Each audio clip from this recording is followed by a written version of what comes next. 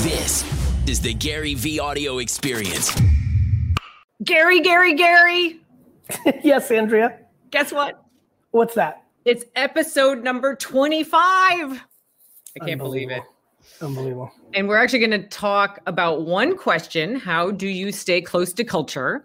But we're only going to do it for an hour with 6 guests. And we've got a pretty hot one to kick things off. So let's not waste any time. Hashtag marketing for the now. Let's go. First up, we welcome Liam Payne, recording artist and former member of One Direction. How are we doing, guys? Good to see you. Thank you for having me. Woohoo. Liam, how are you, my friend? I am really good. I was just saying to everyone, I feel like over here in the UK, we are terrible at dealing with heat, and it's very hot over here at the moment, but I'm doing great. So, Liam, I think obviously there are very few people that have touched the actual sun of pop culture, literally in the history of the last 100 years, given just the sheer popularity globally of the band. So at a very young age, you were at the precipice of it. You and I become friendly this year because of your incredible NFT project.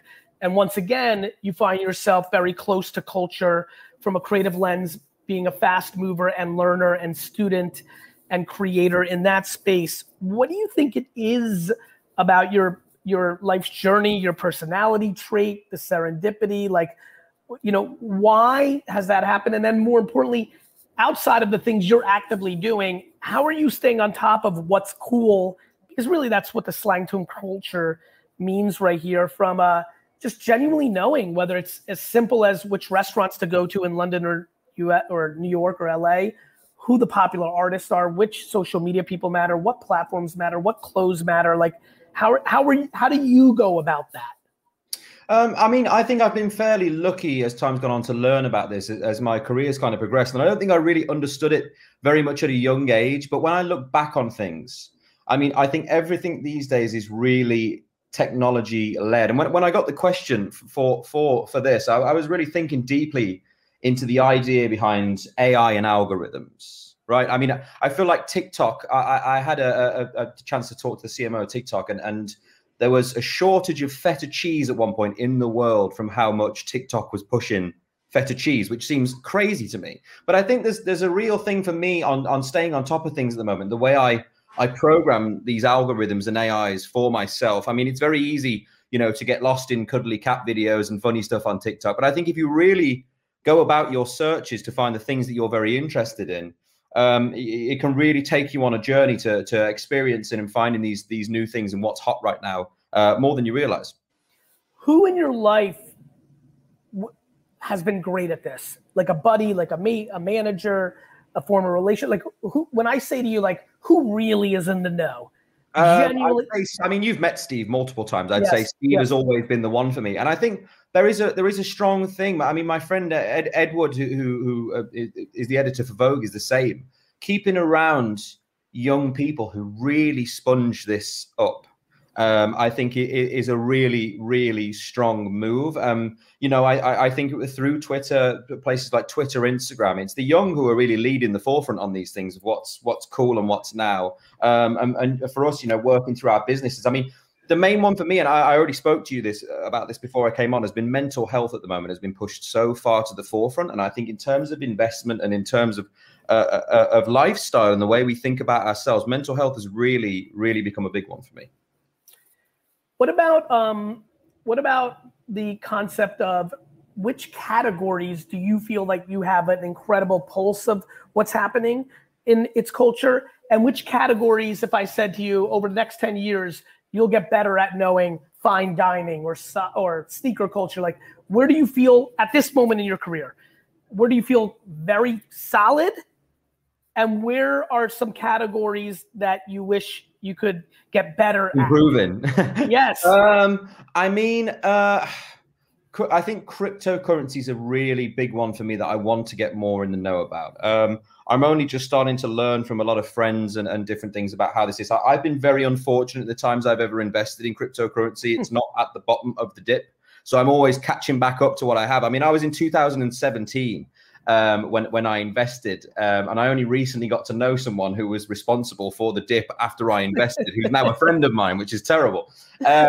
So I think that's definitely one for me. And I think that there's a really tricky water on this one in terms of TikTok and people giving financial advice. I think that given the world and the way COVID is right now, we're all really searching for things like that at home and ways we can make money and look after ourselves and be, self-sustainable in that way. So I think it's a tricky one with TikTok on that. I mean, for me, myself, I've been very blessed with the friends and people I've met along the way in terms of fashion, which has always been a really good and fun one for me. I mean, some people online will probably disagree with this, but yeah, that's the world, isn't it? That's how it works. Who has stood out for you that's really shaped your fashion, sense or knowledge? I mean, my friend Edward, who is the editor of Vogue. He's the editor of most of Europe's Vogues, I think, now as well. And I mean, his career is only going up and up. There was a real moment for me when, when you meet someone you don't really know very much about them. I didn't know a lot about Edward because I'd met him through Steve, actually.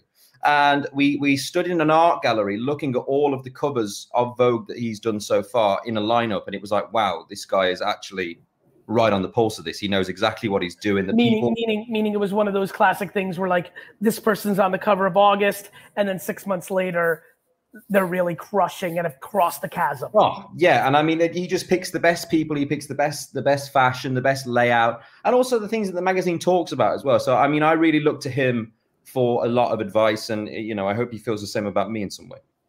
Before we get out of here, because these go quick, we got 2 minutes. Mm-hmm. What kind of content do you feel is what really gets you to understand? Are you a reader? Is it podcasts? Is it social media content? Is it sitting down and having a proper pub, beer or coffee? When you're absorbing your information, what do you think from like a learner standpoint? Because I think one of the reasons people struggle with culture is they don't understand how they learn.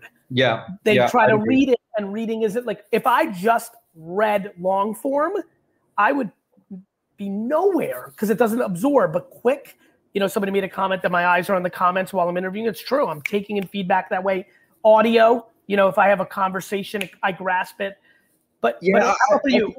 I think for me, I'm the same. I love to be a reader. I'd love to be able to sit and read. And it's definitely a skill that I want to hone in on. I mean, given our attention spans these days, I think I'm definitely one of those people who needs to take in short, sharp bursts. But I'd say for me, more in the learning, and the more I invest in, the more people I meet, in particular with this latest shareholder I've done in Atai Life Sciences, I've had to learn about biotech. And biotech is not in any means a pop star's realm of I have no right being in this space, but it's amazing to learn about the severeness of the mental health crisis that we have right now in the world. There's 1 billion people and there's no silver bullet for any of this. So learning these medications and learning how we're going to apply them with, supervision. It's not the same as a cannabis thing. You can go and buy it over the counter. These things are sold in terms of a supervised thing that you go through to really, get the best out of them in that way. And that was hard for me to learn. But my friend said to me, "Is like, you never seem to argue a point when we discuss these things." I was like, I have no education in this. How am I going to argue? I have to take it in.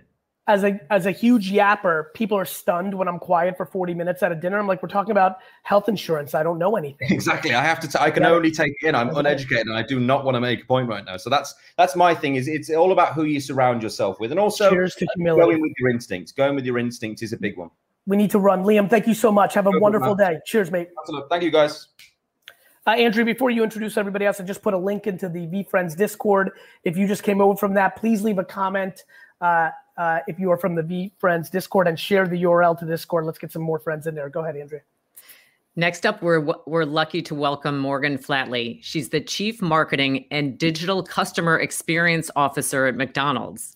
In her 4 years there, Morgan has built the capabilities to put digital data and insights at the heart of all things marketing at McDonald's, accelerating the power of social media and breakthrough creative. Welcome, Morgan. Thank you. Hey, Gary, it's great to be here with you finally. It's good to see you. It's great to see you. Yes, finally, for everybody wondering what Morgan's referencing, we've been chasing her on this show. She's one of the great marketers in our world, and every subject we cover is something I feel that she can bring tons of value to. But this one's especially exciting for me because I think that you've been at the forefront as a leader I really feel, my personal opinion, one man's point of view, I think the brand McDonald's, it feels more culturally relevant today than it has in a long time. And I'm sure there's other key executives that allow that to happen, but this is your remit. So I give you plenty of credit on this. And so I guess very quickly, before we even, maybe we break this down, I think this would be fun for people to hear. How do you, Morgan, the human, stay close to culture? And then how do you, Morgan, this very senior executive at the forefront of one of the biggest brands in the world, stay close to culture? And are there any differences? And I'd love for you to pontificate a little bit on that. Yeah. So first, I was holding out until your 25th. You love that number? I'll come back at your 50th, and hopefully I'll still be here. So, it's funny. It's hard for me to separate out the two. First, I'll say, as Morgan, the executive, I find this really hard to do. Because of just all the demands, on my time, on all of our times, and like the need to operate at so many different levels across the organization, that it's really hard to find time and space to stay connected to culture. And even just listening to you and Liam, like, it was such a good trigger that I've got to do a better job. The best way I do this is I actually surround myself with people who are really, really good at it. And and it's funny, Liam touched on this, like, I find it's often younger people who are just absorbing from so many different places. They probably have, a little bit more of the attention span to be able to do that than I do. It's their everyday, Morgan. I'm sorry to jump in. Totally. Help a lot of people understand what you're saying. You have so many things eating up that 9, 10, 11, 12, 13-hour day. Yep. Big girl stuff, right? Big decisions, forward planning, like heavy meetings. When you've got somebody who's 26, by nature, they aren't going to have as big of a load, and they're up late. Like, they're just in a different part of their life, and it's their everyday, right? The music, the fashion, the TikTok stream, that's just part of their everyday. It's not work, it's their oxygen. Just like for you, back to your point of it's difficult. And it's been the biggest stunner to me coming into corporate America. I'm like, wow, CMOs are in a tough spot. Because it's crazy. One of the things that makes me unique, I think, is I fight for a stunning amount of hours per day in the dirt. And I think that's what helped me. Now I pay a consequence for that, because my big boy stuff is always a little slower, because 2 hours went to be in a Discord or watch TikTok or be in the trenches in a studio in Atlanta. So it's a real tough game. It's true. And I think it's like great advice for CMOs, for executives, to protect that time when you can get in the dirt. Like, I love that phrase. And for me, it's like sitting around with the team, and it's often my junior team. Forgive me, that's my husband trying to FaceTime me right now. He's trying to interrupt the good stuff, right? Talk about being in the dirt, man. So, I mean, I love sitting around with like the more junior people in the organization, or our creative teams. Like, I get a ton of inspiration from our creative teams, and using that to inspire me. And then I'll go follow some of what they've talked about. So I think it's about being curious and really, really taking the time to listen and debate it. That's how I learn, is through other people and that discussion and that discord that helps me start to at least point myself in the right directions to get kind of connected to culture. Help all the SMBs, mid-level companies, entrepreneurs, and youngsters understand the following friction that I'm dying to hear your answer to. This is very selfish, but it's going to bring a ton of value. How hard is it for you when you know something's cool, but it's just edgy enough that you're scared to do it for something as big and corporate? Yeah. And for the masses as McDonald's? Where does an executive like yourself have to draw the line where you're how hard is that decision on the thing you greenlight or you kill? Because anything that cool by nature has teeth in it. Totally. That corporate, right? And you've done some great collabs, right? With Balvin and others, there's that decision-making curve. How much of that when you get to the highest levels of marketing in the biggest companies in the world, how much of that is like the things that you really stress through when you're brushing your teeth and God darn it, should we go? Because you know it's hot, but is it too hot where you might get burned? And then the problem is, and you know this, the problem is then so many corporations go with things that are not hot and nobody gives a shit. Exactly. And like people can sniff that out in a second. I mean, my last year here, and I was just in a meeting, which in a week or two, I'll play back to you, where the conversations that I needed to have with our executive team, like I can't believe some of the things I've had to talk through. So a few things. I think my job is to push the risk. And that's why, and I loved where you started, McDonald's is starting to feel culturally relevant again because we're pushing the risk. Yeah. And what I tend to do, and I've talked about this before, I have a couple people who are like on the pulse of culture, and I talk to them. I talk to them offline. I literally called one of them 2 days ago, who shall remain nameless. And I was like, help me think through how much risk we're taking on. Help me think through what's the good, what's the bad, what's the ugly. And then I feel like we just have to go for it. I mean, I need to watch the brand. If the brand is going to get permanently damaged, that's my job to make sure we don't do permanent damage to the brand. I apologize to jump in because I think you can answer this. And I live in a world where if you look at the last 5, 15, 12, 10 years, there have been some gnarly things that have happened, right? Yeah. Where brands have sponsored some celebrities that have crashed and burned massively. Yeah. There have been, I mean, over the last 6 years, the country in general is more politicized and there's tension, right? Yeah. What I've been fascinated by is big company executives think a lot about permanent damage, and I'm watching behavior and I'm looking at numbers. And I think what's fascinating is it's almost impossible for permanent damage because of the way the consumer's working these days. It's so true. Keep going. I think brands are so much more resilient than we, and I think consumers are resilient. And when you sit around a boardroom, you forget that. Like literally, you forget it. And I said yesterday, there might be like a negative article, but it'll all be gone the next day. Like the way people are experiencing culture and brands, like they move on quickly. And I think it takes really, really, really significant missteps for it to be permanently damaging. I just think brands are resilient and consumers are also resilient. I think that's an incredible way to wrap up. It goes so fast. I think for the big CMOs in here, understanding how resilient brands are may actually allow you to win in culture. It's so true. And you have to take those risks. You have to. Have a great rest of your summer. Yeah. Bye, Gary. Love that. Next up, we've got Bracken Darrell, President and CEO of Logitech, taking on the role 9 years ago. And since then, Logitech has reinvented itself into an award-winning design company, an industry force in pursuing a more sustainable and equal world, and a top performer in the stock market. Welcome, Bracken. Hey, thank you. Thanks for having me. Hey, Gary. How you doing? Hey, brother. I'm doing well, brother. How are you? I'm great. Before I go anywhere, one of my favorite CEOs, truly, and I say that, I want to do it publicly, mainly because of curiosity and humility.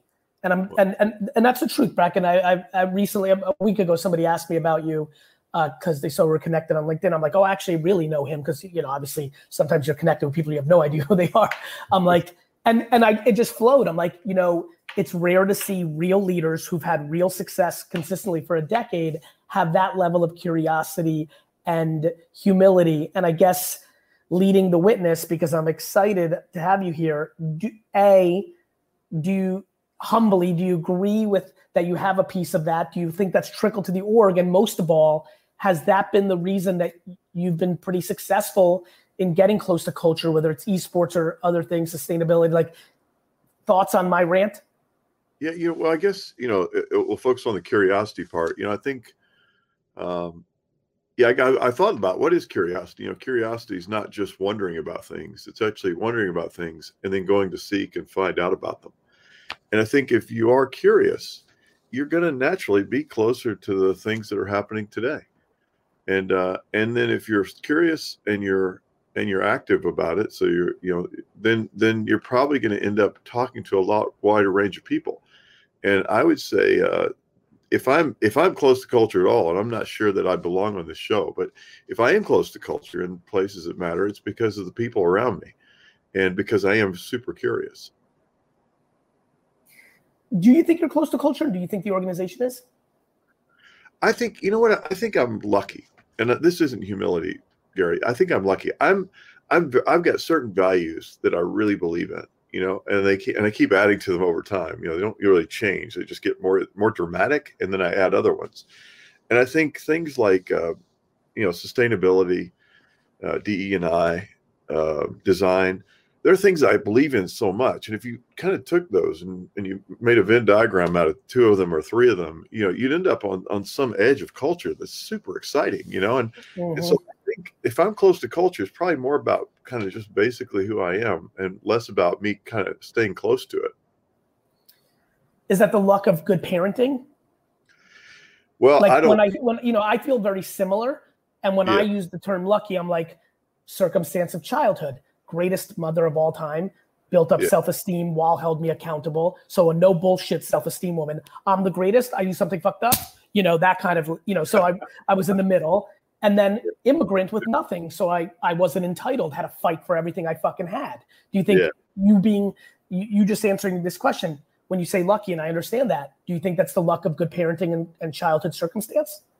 Yeah, for sure. I mean, we're all lucky if we have a mom who just adores us, and me and my siblings did. I mean, we just had an incredible mom, and she left us feeling comfortable that no matter what we did, even if we screwed something up, it's okay because we can recover and be great, you know, do great things. And I think that's part of this active curiosity. You know, I was listening to your last discussion. I thought it was really fascinating, this idea of risk. You know, I think the biggest risk is not being aggressive and you know, not playing offense all the time. You know, there's obviously you've got to make sure you're not walking on the ledge with nowhere to land but the ground. But I mean, really, there's no such thing about risk the way people think about it most of the time. Most people think about risk too much and not enough about playing offense. I totally agree. Do you think that's you know, me and Morgan could be correct. You and I could be correct. You think that's just a game of people realizing that they work in a corporation and that the corporation and the logo will cut bait with the executive if the PR storm happens, and then people have families. I mean, you guys have family. You know, for me, entrepreneurship's fun. I have no board. I'm not publicly held. Like nobody's firing me, Breck. Nobody's firing me. So I'm crazy risk offense because when I lose, I look in the mirror back there it's a hotel room, but I would look back in that mirror and be like, you're an idiot. And then I move on with my day. I have a lot of empathy for my corporate friends. They might be right with the risk. One bad luck thing that happens and they're fired. And then that's not fun. And so I think a lot of the reasons big companies aren't risk adverse is because the human is protecting their family. Yeah, I agree with that. And I think, you know, I think part of this is, I loved her description of the CMO's. One of the CMO's jobs is to push the risk, push things that seem risky to other people, and I think that's the CEO's job as well. I mean, I agree. The most because I've got a board whose job is to control the risk. Correct. They're going to govern the risk, so I have to be the one that says. I would argue. I'm sorry to jump in, but I got to say it. I would argue, watching from afar. This is why I think the fact that you know that, which I think is incredibly rare in CEO life.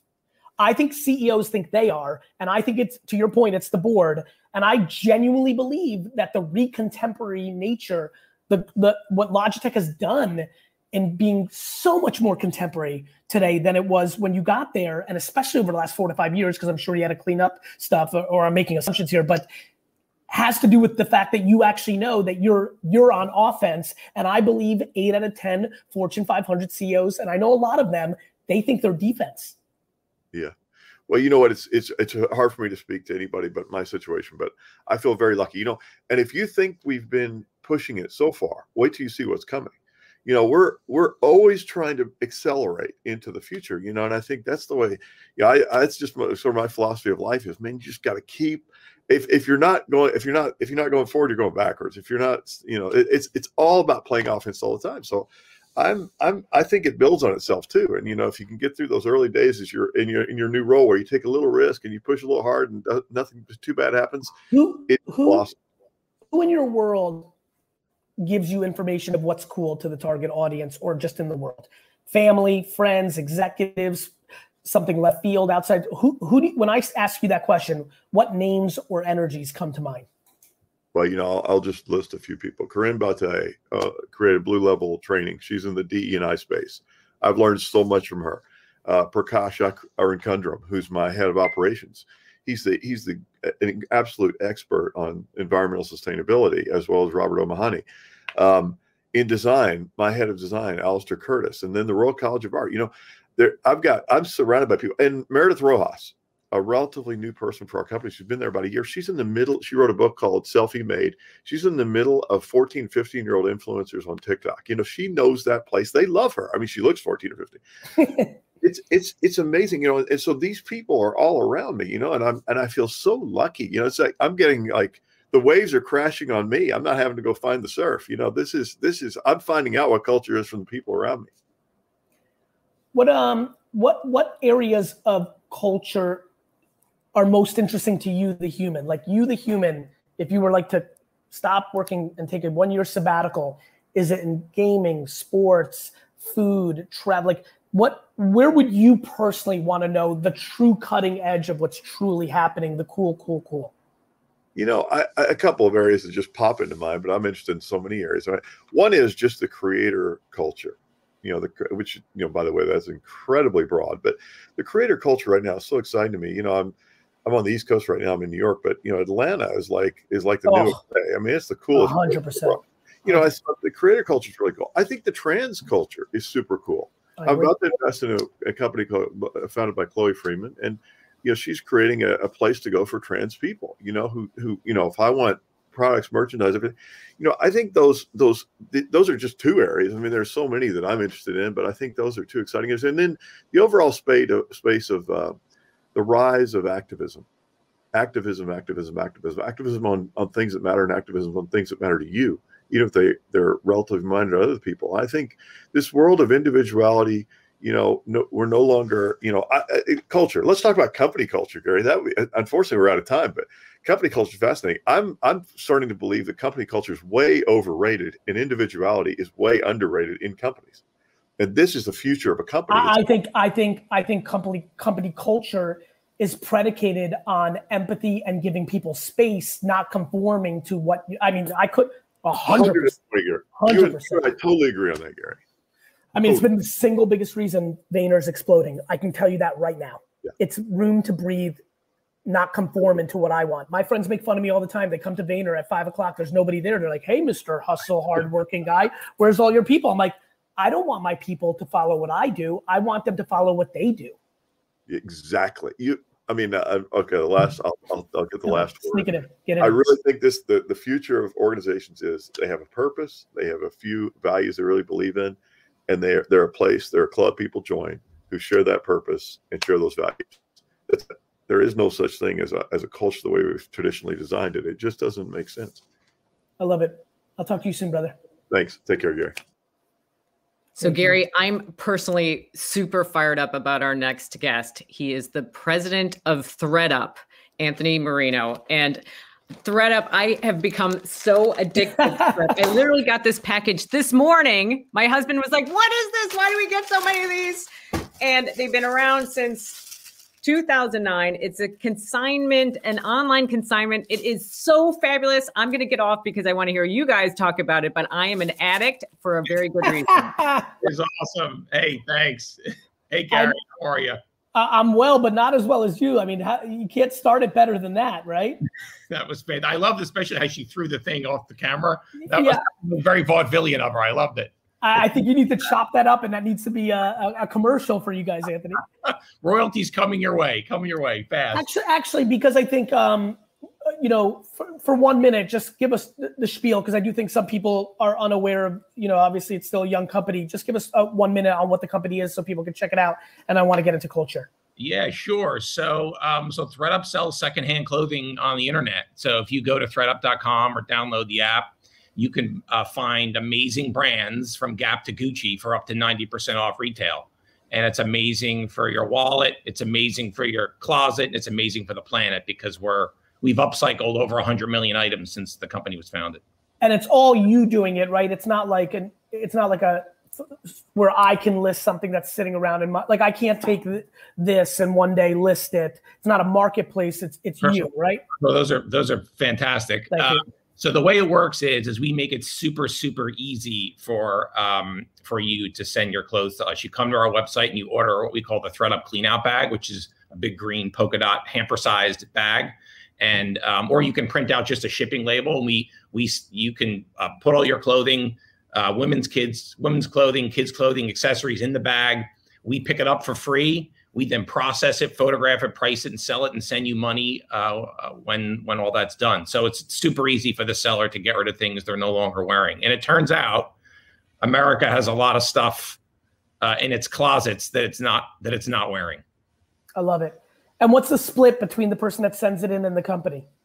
It depends. So if you send us a $10 T-shirt, we'll pay you a lot less for it than if you sell us a very expensive handbag. So, but we're making the markets in those things. Meaning, I get it. Look, there's lots of places you can go, frankly, to get rid of a beautiful Louis Vuitton handbag. So for that, we pay you a lot. But I understand. Supply and demand. Supply and demand, Gary. You invented it, so you know better than anyone. I definitely didn't invent it, but I got to tell you, it's probably the only thing I actually know. And here I am 25 years later in my career doing quite well off of very, very, very simplistic concept that I think is pure religion. Anyway, we're having too much fun. Yeah. Because you're able to sit at the heights of this company, you probably have a tremendous understanding of what's happening in culture, because I think the people that shop your site are actually quite progressive and a little bit cooler in a lot of ways, in my opinion. It runs the gamut. I watch it from afar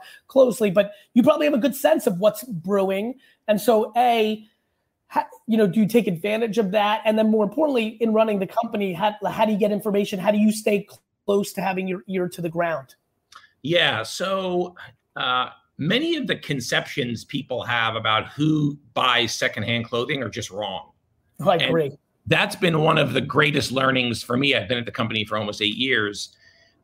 Millionaires buy secondhand clothing, and people living on a tight budget, buy secondhand clothing. I actually think, I've always thought the edges were more like, I think what you're doing is making the middle come into the game a lot more. The edges always really played. That's exactly right. So there were always those hardcore thrifters who didn't talk about the fact that they could find amazing brands. They would go and they would rifle through racks. They would go to obscure online sites. They would find groups on social networks and buy things. And what we did was take all this incredible product from across America. We have millions and millions of items listed on ThreadUp today across 35,000 women's and kids brands.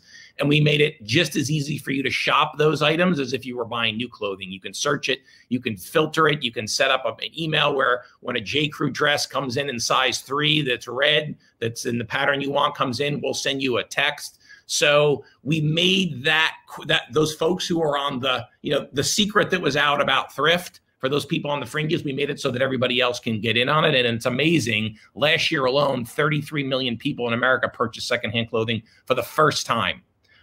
So it was interesting. While everyone was locked at home and focused on their health, focused on their homes, focused on saving money, they started to look for alternative ways to shop and do things. And I think resale in general was a big beneficiary of that. From a trying to get a sense of where the customer's going from a marketing standpoint, from you just being an executive that wants to keep staying sharp and be good at understanding consumer, how do you think about culture? How do you think about cool? How do you think about ultimately what we're saying is consumer demand, or the emerging thing that's going to trigger consumer demand? How important has this been to you? Has it gained, as a youngster, was that something you cared about, or did that grow because you were more operational? Like, when we talk about this and you just filter through your cycle, especially sitting 8 years in this company, like, it's such a big factor. Brand and culture are so underrated by operational math financiers.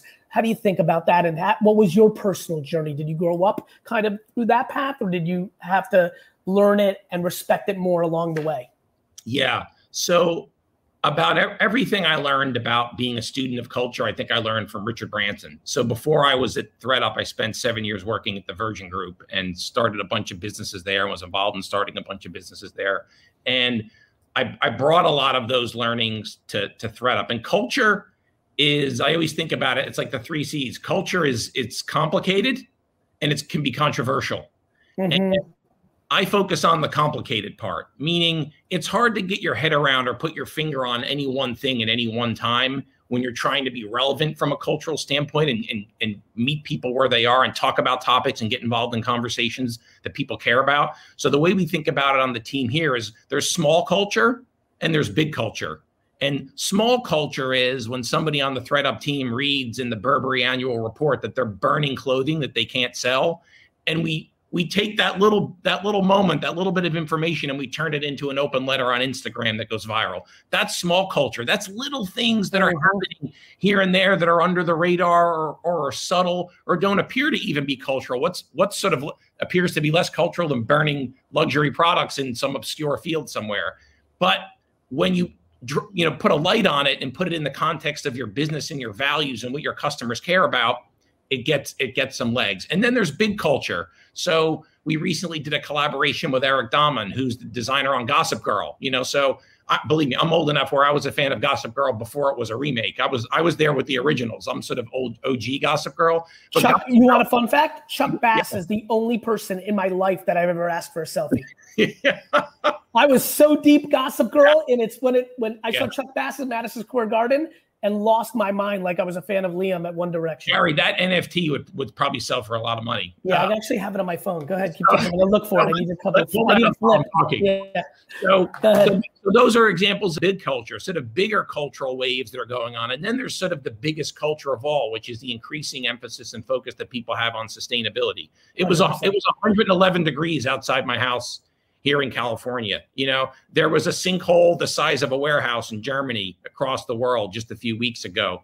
People are experiencing weather and life in ways where everyone's saying, hey, that like headless horseman of climate change that seemed to be like way off in the distance and obscure, the headless horseman's now standing in everybody's living room. So there's mega cultural waves like that. And so at ThreadUp, we try to think of our business and our customer and what our customers care about. And then from that range of small culture to big culture, find ways to play that we can educate our customers to help them live smarter, better, more economical lives. And then at ThreadUp, we got to do something about it. We have to deliver the goods. And so we process hundreds of millions of items, help you shop used, help you save money, help you look amazing. Are a lot of people garage sailing and thrifting and flea marketing and then flipping to you and it's like a business for them? Yes. But most people, 99.99%, are busy with their kids, with their families, with their jobs, with their lives, and their closets. With stuff. And they're like, please send me a bag. I'm excited to be part of the 0.0001%. I'll be soon. So you're still snapping. No. Correct me if I'm wrong. I can go garage sailing, find some epic, female and kids clothes, send it off to you and make an ARB. You can. I want to. Yeah, please do. Just send us only women's and kids clothes. I know. I saw. While you were talking, I went on the site and I found an epic Teenage Mutant Ninja Turtles female T-shirt. I just tweeted it out because I had so many flippers on me. I think it's super underpriced. I can go for $75 in a different environment. It's $12 on the site. So I'm loving it. Listen, thank you so much. Talk to you soon. It's a pleasure. See you, Gary. So Gary, that our team wants you to take a break and try to find that photo real quick for them, if you don't mind. I don't mind. Okay.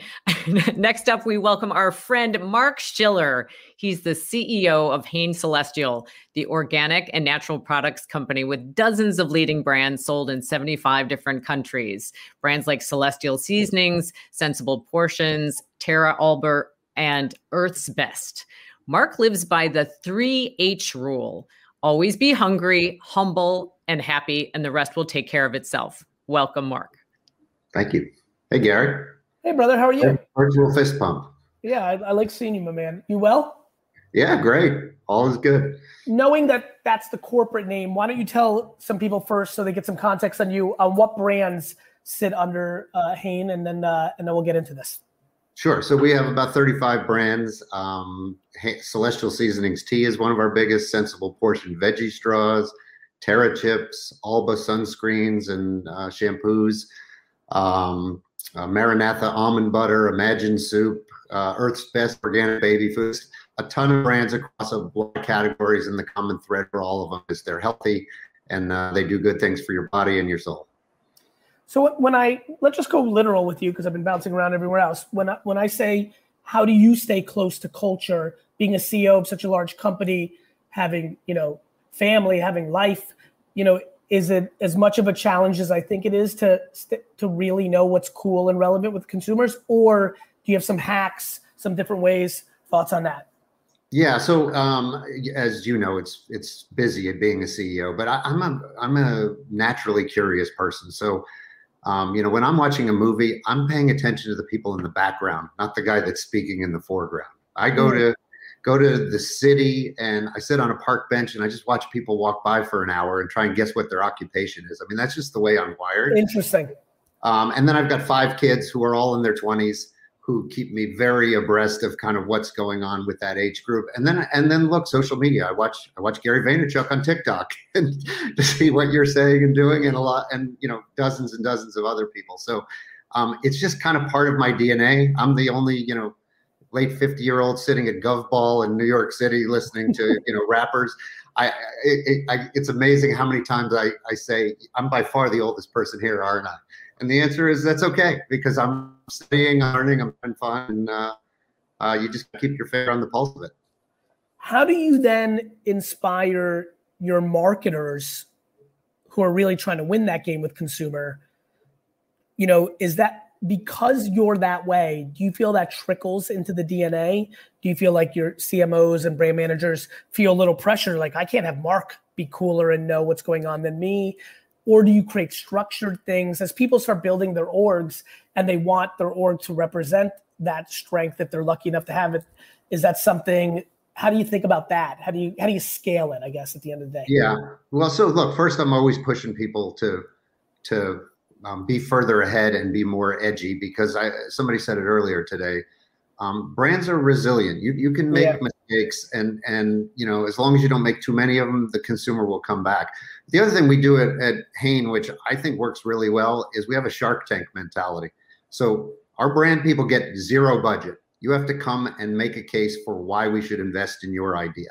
Oh, and wow. It forces them to come up with something compelling that's worth investing. It doesn't mean you always have to have a big study that shows me what the ROI is, but if it feels like it's going to get noticed, it's going to build the brand, it's going to make a difference, we'll bet on it. And sometimes we're wrong, sometimes we're right. I'd say we're right more often than we're wrong, but it creates a culture of be curious, push the envelope, be passionate about what it is that you believe in, and go sell it. I had one of our African-American employees came to me recently. We have a very small personal care brand called Queen Helene, which caters to the African-American market. And she came and made a business case on how she could turn this into a health and wellness brand and really capture that audience in a much different way than we had. And in about 6 seconds, I was like, do it, go, tell me what you need. Yeah. I mean, you are trying to create value for us as a company by pushing toward an underserved group by us. Love it. Go for it. Bring me back your plan and let's go make it happen. Part of your career doing and which mentor or individual made you the natural thing that you were as a human, because you're curious, much like me, the same way. I shot watching people figure it out. Because at 17, you didn't realize that was a skill, a business skill. That wasn't like how your brain tends to work at 17. At what place were you given courage of like, wait a minute, this is a superpower strength, something that might propel my career? Because I think a lot of people, I want to take advantage of that question, because I think a lot of people may in certain parts, and I'd like to know, where that happened for you, in what company, what environment. Yeah, it's a great question. I think because I've just always been naturally curious and I get bored easily, I just find things and move around. So for example, I've moved 23 times in my life. One more time? 23. You have moved 23 times in your life. Yes. I've lived in 10 different states in the United States and abroad. And So I'm just constantly trying, experimenting, doing new things. I'm a big music guy. When I go travel abroad, the first thing I do is I find out where the music scene is. And even in a language I totally don't understand, I want to see who's there, what's they're doing. It's what makes me happy. And when I pick a career, to your point, I've switched industries multiple times. I started in food, but then I ran the world's largest manufacturer of coin-operated pool tables. And then I went from that to running the world's largest franchisor of daycare centers. And then I went back to food. And so I bounce around based on my values, based on what's interesting to me at the time. I think my parents instilled that in me when I was young. Explore, try new things. You're young, you can fail now. Go out and make your mark and figure out what makes you happy. And that's just kind of stuck with me. And I try and instill it in my kids. How do you teach that to executives that are too rigid, want to be promoted to the highest levels? Because I'm listening to you and this just popped up. Have you found it, you had the luxury of your parents creating that culture, have you been able to get executives who are too rigid, too type A, too school? Have you been able to inspire and create environments where people have changed, moved a little bit down the line? Like, do you feel that's a DNA trait and you just are? Like, what's your take on that?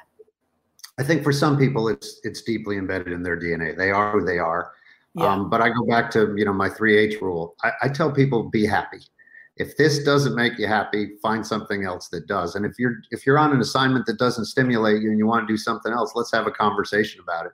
And the ones that have the potential to be much more exploratory and are willing to push the envelope, I'm always there to support them. But not everybody is like that, to your point. And so I try to find people when we're hiring that are like that are really going to push the paradigm that we're in, because otherwise brands get stale and companies get stale and you get left behind. I think that's right. What back to social when we got 2 minutes, you watching me on TikTok, which I appreciate. Have you, do you have a favorite social platform, and how much of the kids, I'm sure with 5 of them in that range, some are really into it, others aren't, everyone's got different personalities. How do you feel social media represents an opportunity to discover what's actually happening, and which platforms do you gravitate to more? And then finally, mix in there as well, how much do your kids send you stuff, or vice versa, or who of the kids is really driving that? Yeah, so I spend most of my time on YouTube and TikTok. And what I love about both of those platforms is there are so many subcultures on there. If you're interested in investing, they've got 100 people that will tell you about that. If you're interested in bodybuilding, they'll tell you about that. If you're interested in food or great restaurants to go to or places to travel, you can really find what interests you and immerse yourself deeply on those sites. My kids are an interesting group because, it's fascinating when you have 5 children from the same 2 parents, how different they all end up being.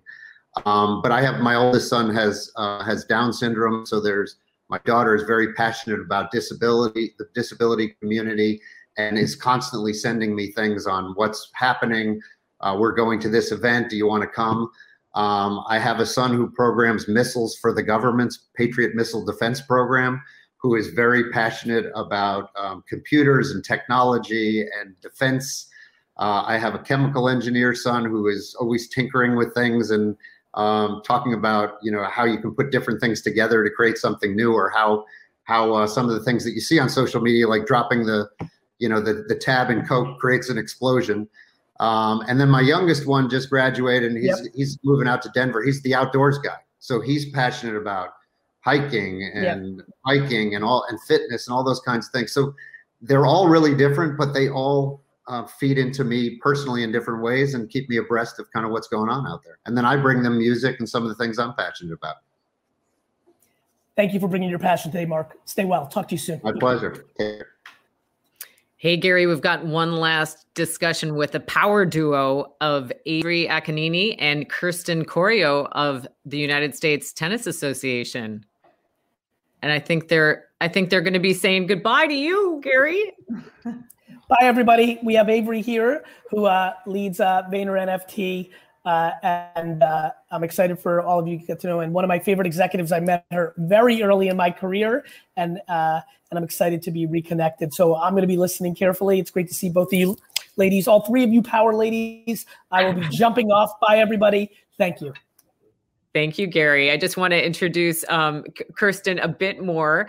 Kirsten is the managing director of the United States Tennis Association, where she's responsible for 3 of the most significant lines of business associated with the USTA and the US Open. She does all things ticket and hospitality, sales and operations, international broadcast partnerships, and is in charge of all of the digital platforms. So I'll leave it up to the two of you. Can't wait to learn more.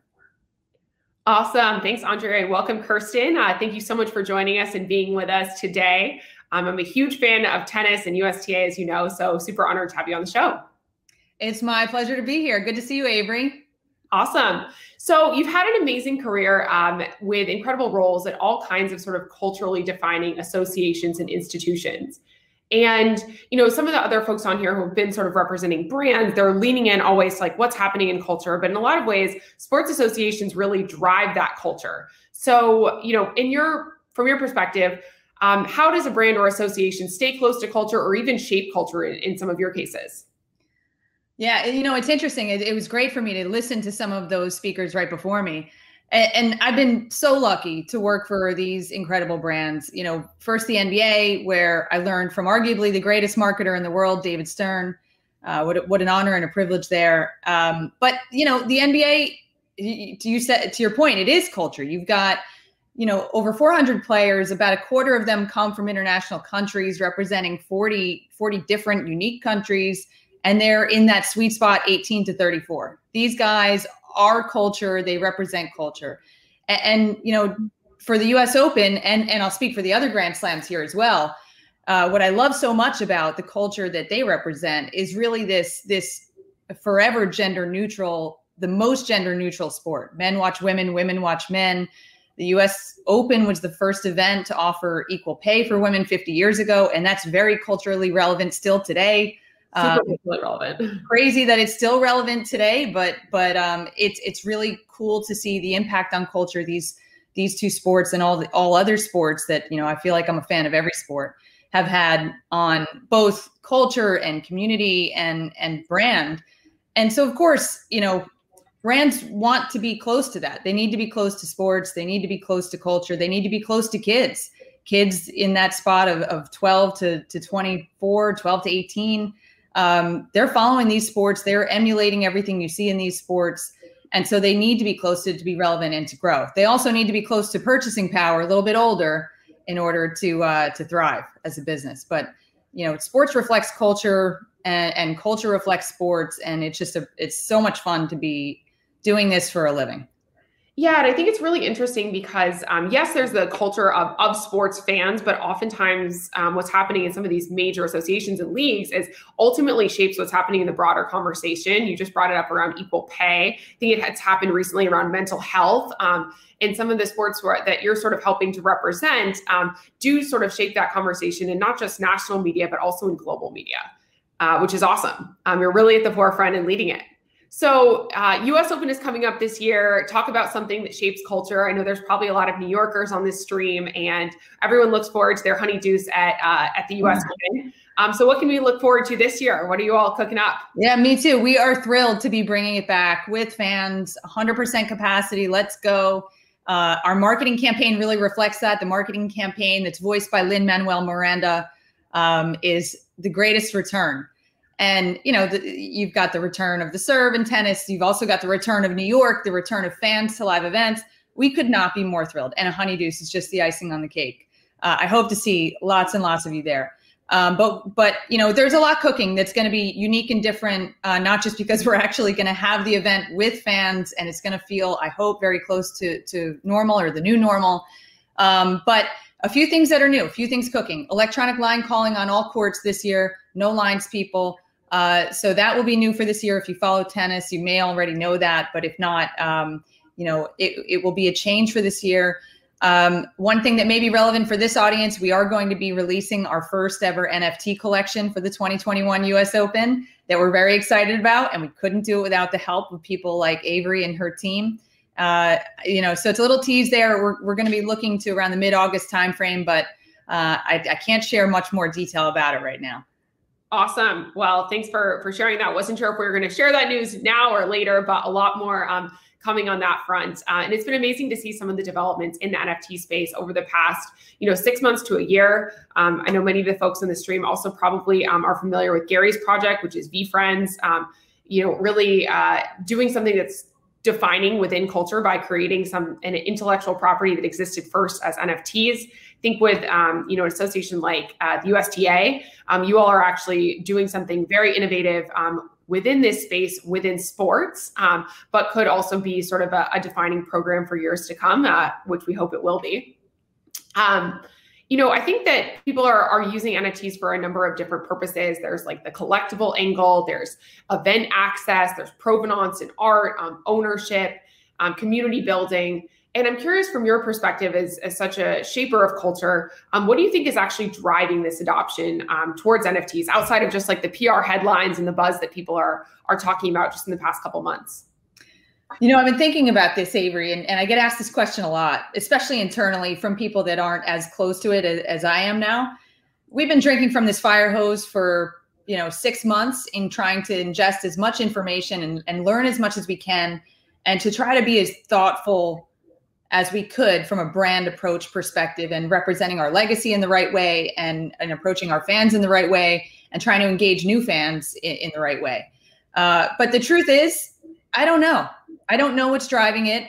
And I still don't know, no matter how much I'm drinking from the fire hose. I know a little bit more than most people in my organization, but that's it, which is why we really, we knew early on we needed to engage some people that knew more than we did. Your team has been super helpful in that regard. And I think there's a lot to learn still. There's a lot more for us to learn. We hope this year is really a test and learn opportunity for us to really understand what's resonating with people and what's sticking. And what do people want more of? What do they really want out of this space from a live sports property that, has iconic moments in its past, will have iconic moments in its future.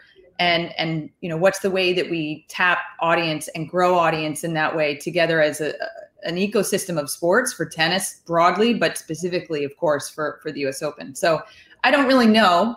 But there's certainly a lot that a lot of people find super interesting and compelling and future changing about it. And so we know we need to be a part of that, and we need to learn as much as we can.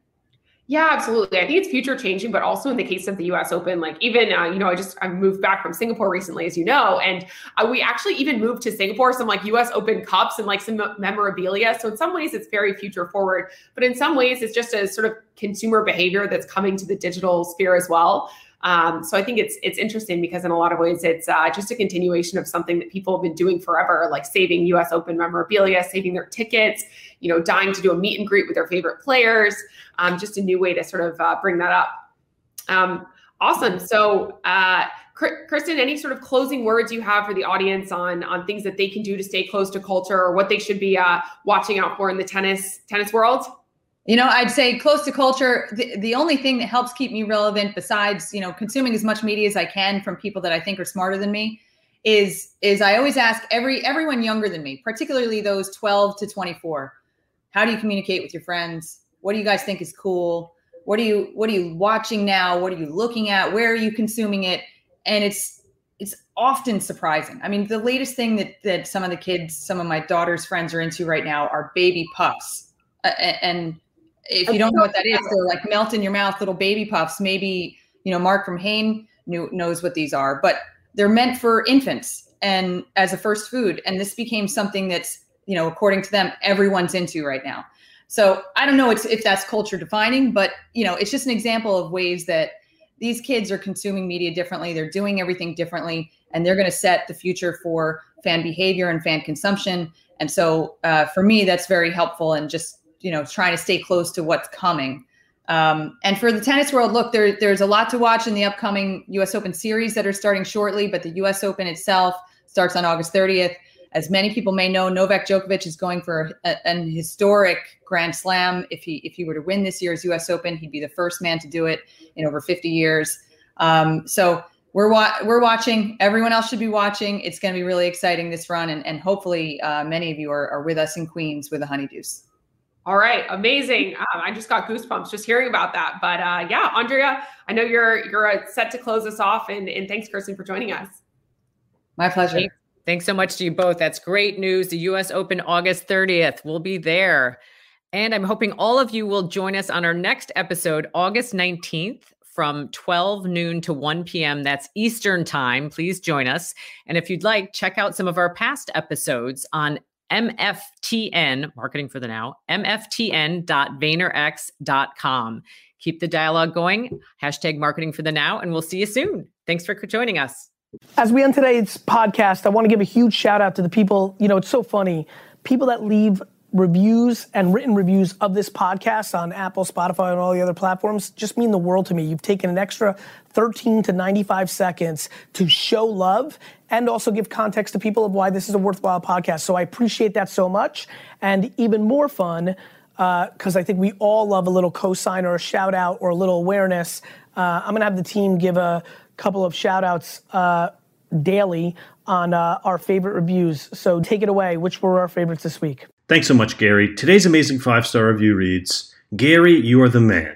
Both of my parents are immigrants, and I love the fresh perspective you bring to young and young at heart. Keep it up, and I can't wait to see you own the Jets one day. God bless. Thank you so much for that kind review. And to anybody else listening out there, if you leave us a review, you might just get shouted out in the next episode.